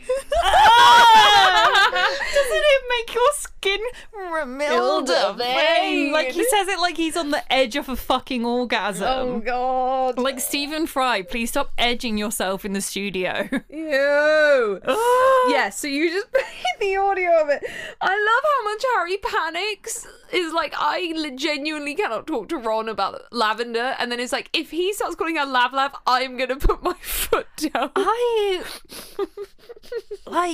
I'm so in two minds about this. On the one hand, I'm like, Harry, my man, it's not that deep. If your friend's happy and in love, be happy for him. Like, you should be able to hear about, men should be able to talk about feelings. Well, exactly. They never stuff. talk about their feelings. Clearly, the two of them never talk about their feelings. Yeah. And, men should be able to do that and whatnot, blah, blah, blah. But then on the other hand, if you started calling Neil, I don't know what you would call him. Nini. Nini. If you started, pouring all over Neil in front of me, calling him Nini, and if he started calling you the Han, you would have to put your foot down. Yeah. I think I would. The thing is, we shouldn't find this section so funny because it's a love potion section, but it is genuinely written hilariously. And that's just how it's written. Turns out Ron is talking about Romilda Vane. Yeah. Yay! Harry cottons on so slowly. Yeah, he's like, it's a joke. It's Your a joke. He should have guessed from the name Romilda Vane. Yeah, what was going on. Yeah, I know Ron is a funny character and makes the most jokes out the trio and sometimes does little bits. He's never in the history of the books gone this far in on a joke. He's never done pranks. Yeah. The twins are the pranks. He's not pranks. He's funny one-liners and sarcastic comments. Yeah, exactly. So, and it's also weird that later in the chapter when Ron gets poisoned, spoilers alert, that Harry knows instantly. Before Ron's even done anything, he knows something is wrong. I'm so excited to talk about that bit. He's like, I don't know what's going on, you little prankster. Ron's his little funny little self. And Harry's like, I'm sick of this joke now. I'm walking off. So Ron punches him around the ear. My note, thanks to autocorrect, was Ron hits Gary. Damn it, Gary! Somehow. Just some other character that until this point has never been mentioned before, called Gary. All this time, the boys' dormitory has actually been Harry, Ron, Neville, Seamus, Dean and Gary. Gary pops his head up and it's like, hey guys, how are you? And Ron's like, what? I like to think Gary went, happy birthday, Ron. And Ron was like, boom. Ron just knocks the fuck out of Gary. R.I.P. Gary. R.I.P. Gary. Ron killed Gary. Gary's now dead. It's fine. It's part of the death quota. So Harry levicorpuses Ron, which is the first spell that comes to mind, which, fair enough, it does kind of stop people without hurting them. It's a good spell to stop people doing things like punching you, I guess. Could you ever imagine if you were in a situation where you, had to do a spell, had to do something with magic, and it just had to be the first thing that came to mind, and, you got one of those intrusive thoughts that you just couldn't get out of your brain where, the only spell was, Crucio or some shit, or, a Avada Kedavra, and you're like, any other spell, brain, any other spell, and it's just Crucio, You're like, no! And you accidentally do non-verbal magic because you're thinking about it so much. Oh my god, could you accidentally do that? I don't think you could accidentally Avada Kedavra someone. Could you accidentally Crucio someone? That'd be so funny if someone was really getting on your tip. Yeah, just I wish I could Crucio them. Oops! Yeah, and at the same time you then accidentally apparate. Whee! So Harry finally realizes that the chocolate cauldrons are from Ravilda Vane. Which, why did you keep them? I know. He's a dumb bitch. No, they had love potion in, and you took them from her hands. I understand you're distracted. You take them from her hands. You take them up to your room. I understand that. And what I can only assume is Harry is such a mucky pup with a horrible case that he didn't clear out till the beginning of book 7 that he genuinely didn't notice it. Yeah. Because at the end of book 7 he's like, God, there's glass in here. From the end of book 5. Yeah, but no, it makes sense. No one's ever told Harry how to clean up after himself. He doesn't know how to clean. And like, cleaning is something that has to be taught. Well, yeah, true. And like, I don't know. I hate, on the one hand, I'm like, it annoys me when people are just genuinely disgusting, like people in university, like when you have to live with them. But on the other hand, people seem to never like talk or take into consideration the fact that cleanliness and cleaning is taught. Yeah. Hygiene is taught. Yeah. And like, it something that I really like on TikTok is this side of like clean talk that's very like, cleaning is a thing that has to be taught. You're not born with the knowledge of how to clean every single thing in your house. It's like, what's her face that I'm obsessed with? What's her name? I forget her name. I've forgotten as well, but I love her. Yeah, it's this the lady, the middle-aged lady. Yeah, she's like a very middle-class, middle-aged lady on TikTok. She's very pro-trans right and pro-trans rights and anti-JK Rowling, but she also just makes like the most wholesome like cleaning content and stuff. Her. And yeah, but she's not the only one. We will link her down below, by the way. Yeah, a lot of like that kind of side of clean talk is like, you're not born with the knowledge of how to clean things. Here's how you clean things and here's how you take care of things. And I like this. And like thinking about that, like from that point of view, no one has ever taught Harry how to clean up after himself. The Dursleys... Well, no, actually, you say that. Harry was told to clean a lot as a chore. So I think he does know how to clean. Well, in book... Oh, no, I can't remember which one it is. I really can't remember which one it is. But I feel like Aunt Petunia made him go and clean something. Or maybe they made him go and do the gardening. He was definitely made to go and do something. I always remember him being made to cook and garden. Maybe but it the wasn't thing clean. is, even if he was forced to clean, that's not the same as being taught to clean. True, yeah. My mum, admittedly, I mean, she didn't even teach me how to cook when I would repeatedly ask before I went away to university. But she never taught me how to, like, clean stuff either. Like, which was bad parenting. Thanks for that, Mum. But yeah, like Harry, he's had the Dursleys who would make him do things, but that's not the same as like teaching him. And there's also like there's two things. There's like the teaching of how you actually clean things, and then there's also like the teaching of like why it's good to, and why actually like taking care of your environment and things like that are important. And no one's taught that to Harry. Harry, who is someone that struggles with his mental health, like probably would benefit from having a trunk that doesn't have 7 years worth of junk in it. Yeah, and having like the only reason he has a clean environment is because he's got fucking house elves looking after him. Like that's the thing. No wonder it's like not taught by wizards because they've got fucking house elves, or at least the privileged ones do. But yeah, like they have house elves doing everything for them. Obviously, they're not going to sort Harry's trunk. That's his personal belongings. But no one's ever got glass in it. I know, but this irritates me so much. But no one's ever like sat Harry down and be like, hey, it's really important to like, you know, keep your belongings in good condition and, you know, not treating your space as sacred and here's how, you know, you can clean that up. Like no one's ever done that. So no wonder it's got glass in and poisoned cauldron cakes. I still think he should have thrown the poisoned cauldron cakes away. I will say that one is obvious. Yeah, like, oh, I'm just gonna, I understand on the day throwing them down, you're stressed about other things, but like it's poison. Yeah. It's got love potion in it, Harry. You fucking idiot. Yeah. So it transpires Harry had thrown it out of his trunk while I was looking for the Marauders map, and Ron had... Harry calls me an idiot for this. Ron is in the right here. He thought, oh, I've got a pile of presents and there's some chocolates on the floor. they've fallen off my pile of presents. I've always thought the opposite. I always found this really annoying of Ron. No, I'd fully see this. But they're not wrapped or anything. Yeah, I guess, but Why would you just But maybe it's a assume? nice box of chocolates. Maybe it's those one of the box of chocolates with the bit of ribbon around it where it already looks wrapped.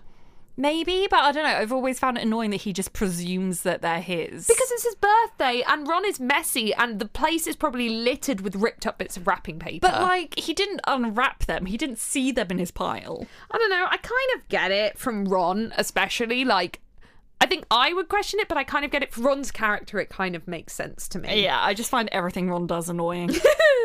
So yeah, Harry realizes what is going on.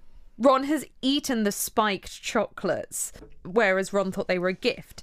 Harry genuinely debates for a bit of time inside his own head not helping Ron. There is a paragraph where he goes, oh, it would be quite funny if I let him down and let him run amok. And then he says, and I quote, Ron was supposed to be his friend. Harry is like, today, should I be an awful person or should I not be an awful person?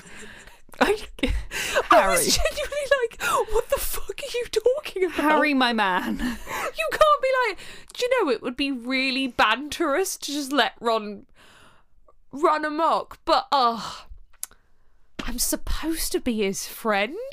Could you imagine if the night I was spiked, if Aidan had been like, you know what? It would just be really funny if I just let her do whatever she wants to she's do. being a bit of a nuisance, so I'm just going to let her go. It's just funny, innit? Yeah. It's just funny. It's just really, really funny. That's what I did. I caught the bus home, was like, ah, it's hilarious. Bye! No, it's so It's funny not because what happened. I mean, It's not! no, but it's so funny because Hannah was like, I'm so sorry. Like, I didn't realise. I'm like, don't apologise. Like, of course you didn't realise. And she's like, I just thought you were being in a really good mood. I was like, why? What was I doing? And she was like, you were just being very, like, affectionate and touchy and feely and really nice. And I was like, and you didn't realise something was wrong? So you're in a really good mood. When have I ever been like that? Sometimes you are! No! Occasionally! When? When you've been a bit drunk before! No, when? You have. You've kissed me on the cheek before when you're drunk and you've told me you love When? me. At other events we've done. Okay, but also that would have been when very drunk, and that night I'd had not many drinks. But exactly, I thought in the half an hour we were separated, you'd had a lot of drinks. I'm not actually, of course, blaming you. Of course you would know. I just found it really funny when you were like, you're being really touchy-feely. I'm like, and you didn't think something was wrong? So yeah, Harry is the world's shittest friend. I just can't believe this from him. So Harry's like, yeah, all right, I'll take him to Slughorn. Like, fine, I'll be a good friend. So they have to push past Lavender at the portrait. And Ron tells her to go away. Poor Lavender. This Poor really isn't our Lav. fault. Poor little Yeah. Lav. So they go to Slughorn, who's still in his pyjamas because it's a Saturday and he likes to have a lie-in. We And love he's- Slughorn. And he's bleary-eyed. Yep. Slughorn then says, can they strengthen when they're past date? These love potions are so bad. They can get stronger past their sell-by dates. He also questions why Harry can't just knock up an antidote to himself, which Students should not be doing. No, but one implies, do they have access to out-of-hours potions, equipment and ingredients? They have basic equipment themselves, yeah. Yeah, but like, you know, does Harry have like a Bunsen burner that he could in his common room just like set up his cauldron? Create fire. Yeah, but they always talk about them actually lighting something. No, they point their wands at it. I thought. I thought it's like referenced before lighting something. Surely Maybe making I've read like a it wrong. floating magical fire every time is a bit OTT. I don't know. But like, is that, you know, surely there must be things against setting fires and making potions in your common room? Well, also, like, he's been illegally spiked, so maybe he would like a teacher's help to deal with that? Yeah, I mean, don't also know, that. But Slughorn. like, but yeah, one, is that a thing? Is there like a potions room that if they want to practice potions they can use? Because that feels like it would be logical that they could, you know, because they can practice other spells out of, so they should be able to practice potions. But then also, yeah, He shouldn't have to. It should be like the potions teacher or Madame Pomfrey. Like, Yeah. you shouldn't, once again, I find myself in the position of being like, students should not be allowed or expected to administer medical help. And But also, Harry's a potions genius. even if he did cure him, this is still a thing that needs to be taken to a teacher to be, and this is the thing, there's never any repercussions of it. Well, I think if the situation gets so much worse that the love potion is no longer a fucking issue. I mean, yeah, but it should be. It's like another student has tried to date rape another student. yeah.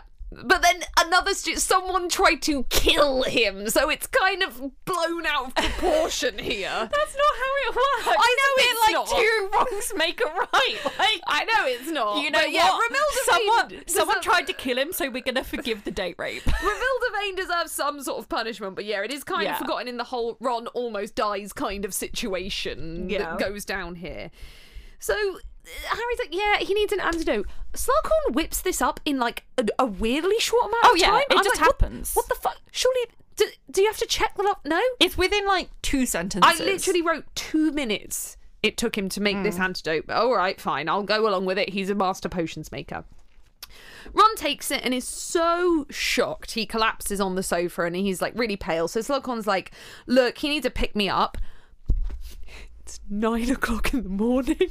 I think Slughorn's hungover. Yes, he's he is, bleary-eyed. he is. He out of nowhere insists that They Ron need a- needs a pick-me-up. Which one should you be encouraging young students that they need a pick-me-up of alcohol in this situation? He does know it's Ron's birthday, but it is still 9 o'clock in the morning. He's definitely hungover, and he wants an excuse to have hair at the dog. I genuinely thought the same thing. I was like, this man, when he's like, I normally sleep in on Saturdays, I'm like, because you Yeah. are getting rip-roaring drunk on Fridays. Yeah. And I hope you're not just getting rip-roaring drunk in the office. I hope it's actually a thing that Harry hasn't realised, that all the teachers Oh, definitely. are going to, and I imagine there's a ballot each week to see who's going to do Friday night duty. Yeah. And they're like, no, it's me this week. And all the rest go on Yeah. down to the 3 broomsticks and get absolutely twatted. Yeah, or like twatted in the staff room. Yes. Trelawney's there, of course. The Just like, lesbian throuple are there, Yeah. of course. Of course. They go off and have their threesomes after. Occasionally, McGonagall joins. The lesbian throuple bring homemade alcohol that everyone else is too scared to try. Oh, absolutely. They're like, but we made this gin ourselves from homegrown juniper berries. Yeah, we grew the plants ourselves. Adorable. Love And McGonagall is it. the only one that will try it. Like, yeah, Oh, all yeah. right. Yeah. Just like she's the only one that would try the group sex. Yeah, no, absolutely. Slughorn is hungover, Yeah. and he's like, this is a perfect excuse to have hair at the dog. Which also explains why his reactions are so slow later when it's needed. Yeah. Absolutely. So, Ron is shocked. Slughorn suggests to pick me up. He's going through what alcohol he has, and he says, oh, I've got this oak matured mead that was meant to be a Christmas present for Dumbledore. It's way too late now. Let's just use that. What did you end up giving Dumbledore for Christmas? You're a bad gift giver. Yeah. Whatever. Slughorn calls Ron Ralph. We are 6 months into the school year, my man. Please try a bit harder. Yeah. Harry corrects him and says, Ron. But before they can finish the toast, Ron has already thrown his back because he's like clearly, you know, a bit shocked that he's been given a love potion. Yep. A bit upset by it. The bit that comes next, the next few paragraphs, I already knew this going in, but rereading it, this is one of my favourite sections in all 7 books. There was 1 second, hardly more than a heartbeat, in which Harry knew that something was terribly wrong, and Slughorn, it seemed, did not. I love it because it tells you everything you need to know about that Ron is the most important person in Harry's life. Forget what I said earlier about Harry being a shit friend. Put that to one side. This moment where Harry... I imagine it's before Ron has even shown any signs that something is happening. It's something in the way that something changes. Yeah. It's the atmosphere in the room that Harry knows something is wrong. Harry's spider senses were tingling. Spidey senses. Yeah. I'm now thinking of that moment where Zendaya throws the bread. It's like, I don't have it for bread. And then what I love is Slughorn is in the middle of his toast and says, may you have many, many more, as in birthdays. But Ron has dropped down to the floor dying. I'm like, it's so good. It's so good. Yep. I I just love it because I want more instances of Harry and Ron's friendship and how important Ron is to Harry. And it's just that moment where Harry truly realizes something is like really, really wrong. But yeah, Slughorn, Harry's first instinct is to yell at Slughorn to do something, which makes sense because Slughorn is the adult in the room. Yeah. Slughorn is completely shell-shocked, which kind of makes sense, but not he's that helpful. hungover. Yeah. So Harry jumps into action, and I love it because also I love the way this section is written because it feels like it's written in slow motion. Yeah. Like, it feels like I can see Ron collapsing to the ground, but the way it's written is in slow motion, the way the glass falls, the way his limbs twitch, the way his mouth froths, like all of that is happening so quickly, but Harry sees it in slow motion because Harry's someone that thinks best in panic situations. Like, we know from the books that Ron is okay in panic situations, Hermione is bad in panic situations, and Harry is very good in panic situations. So as soon as he realises Slughorn isn't going to help, he leaps over a table, runs to Slughorn's briefcase. I like to think it was a really small table. He He's literally just could like, have... He's like, for the drama. yeah, I'm going to leap over this table. It's literally a side table. Yeah. He could have gone around it. Yeah. And finds the bezel that he gave Slughorn earlier in this chapter, which is just it's very good. I hate it, but it's very good. Yeah. I've always like wondered how bezels work because the specific instructions are like shove it down their throat. It's a stone. I wrote this. What's he doing with it?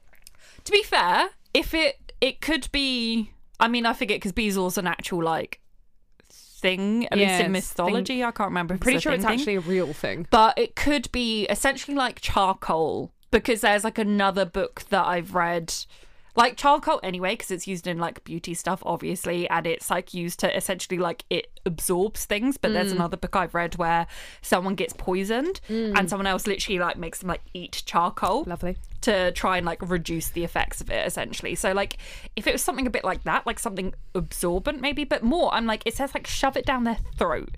It doesn't say make them eat it, make them swallow it or something. It's like shove it down their throat. I'm like, okay, so like it's just a weird way of phrasing it. I'm like, So they have to swallow it, but it's a stone. Surely they choke. Yeah, is it just down their throat? Do they have to actually swallow it? Therefore, is it once it, you know, reaches their stomach? Like, it's just so specific to say shove it down their throat. Yeah, like, it is. And then it's like described as a stone. So surely that's quite hard to get someone who is choking on a poison, because Ron is frothing at the mouth. Yeah. To get them to swallow a stone.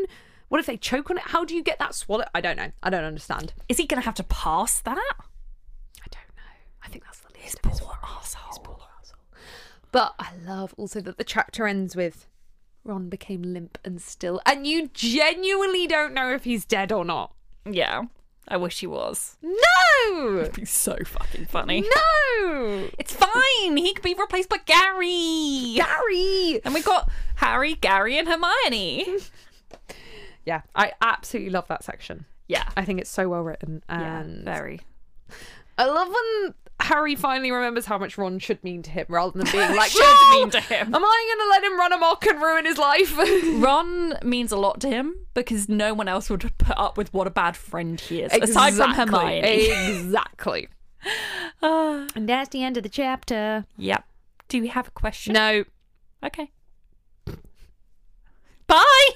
We might do. I don't actually know. She doesn't know. Okay. Let Well, me see. R.I.P. Let me see if I can find one. Give me a minute. Because I can't pretend it's okay when it's not my heart, my hips, my body, my love. Trying to find a part of me you didn't take up. Gave you too much, but it wasn't. I'm searching for signs in a haunted club. Our songs, our films, united we stand, our country. Guess it was a lawless land. Quiet my... No. Nope. Okay, goodbye. Bye. Bye. Hope you enjoyed. Bye.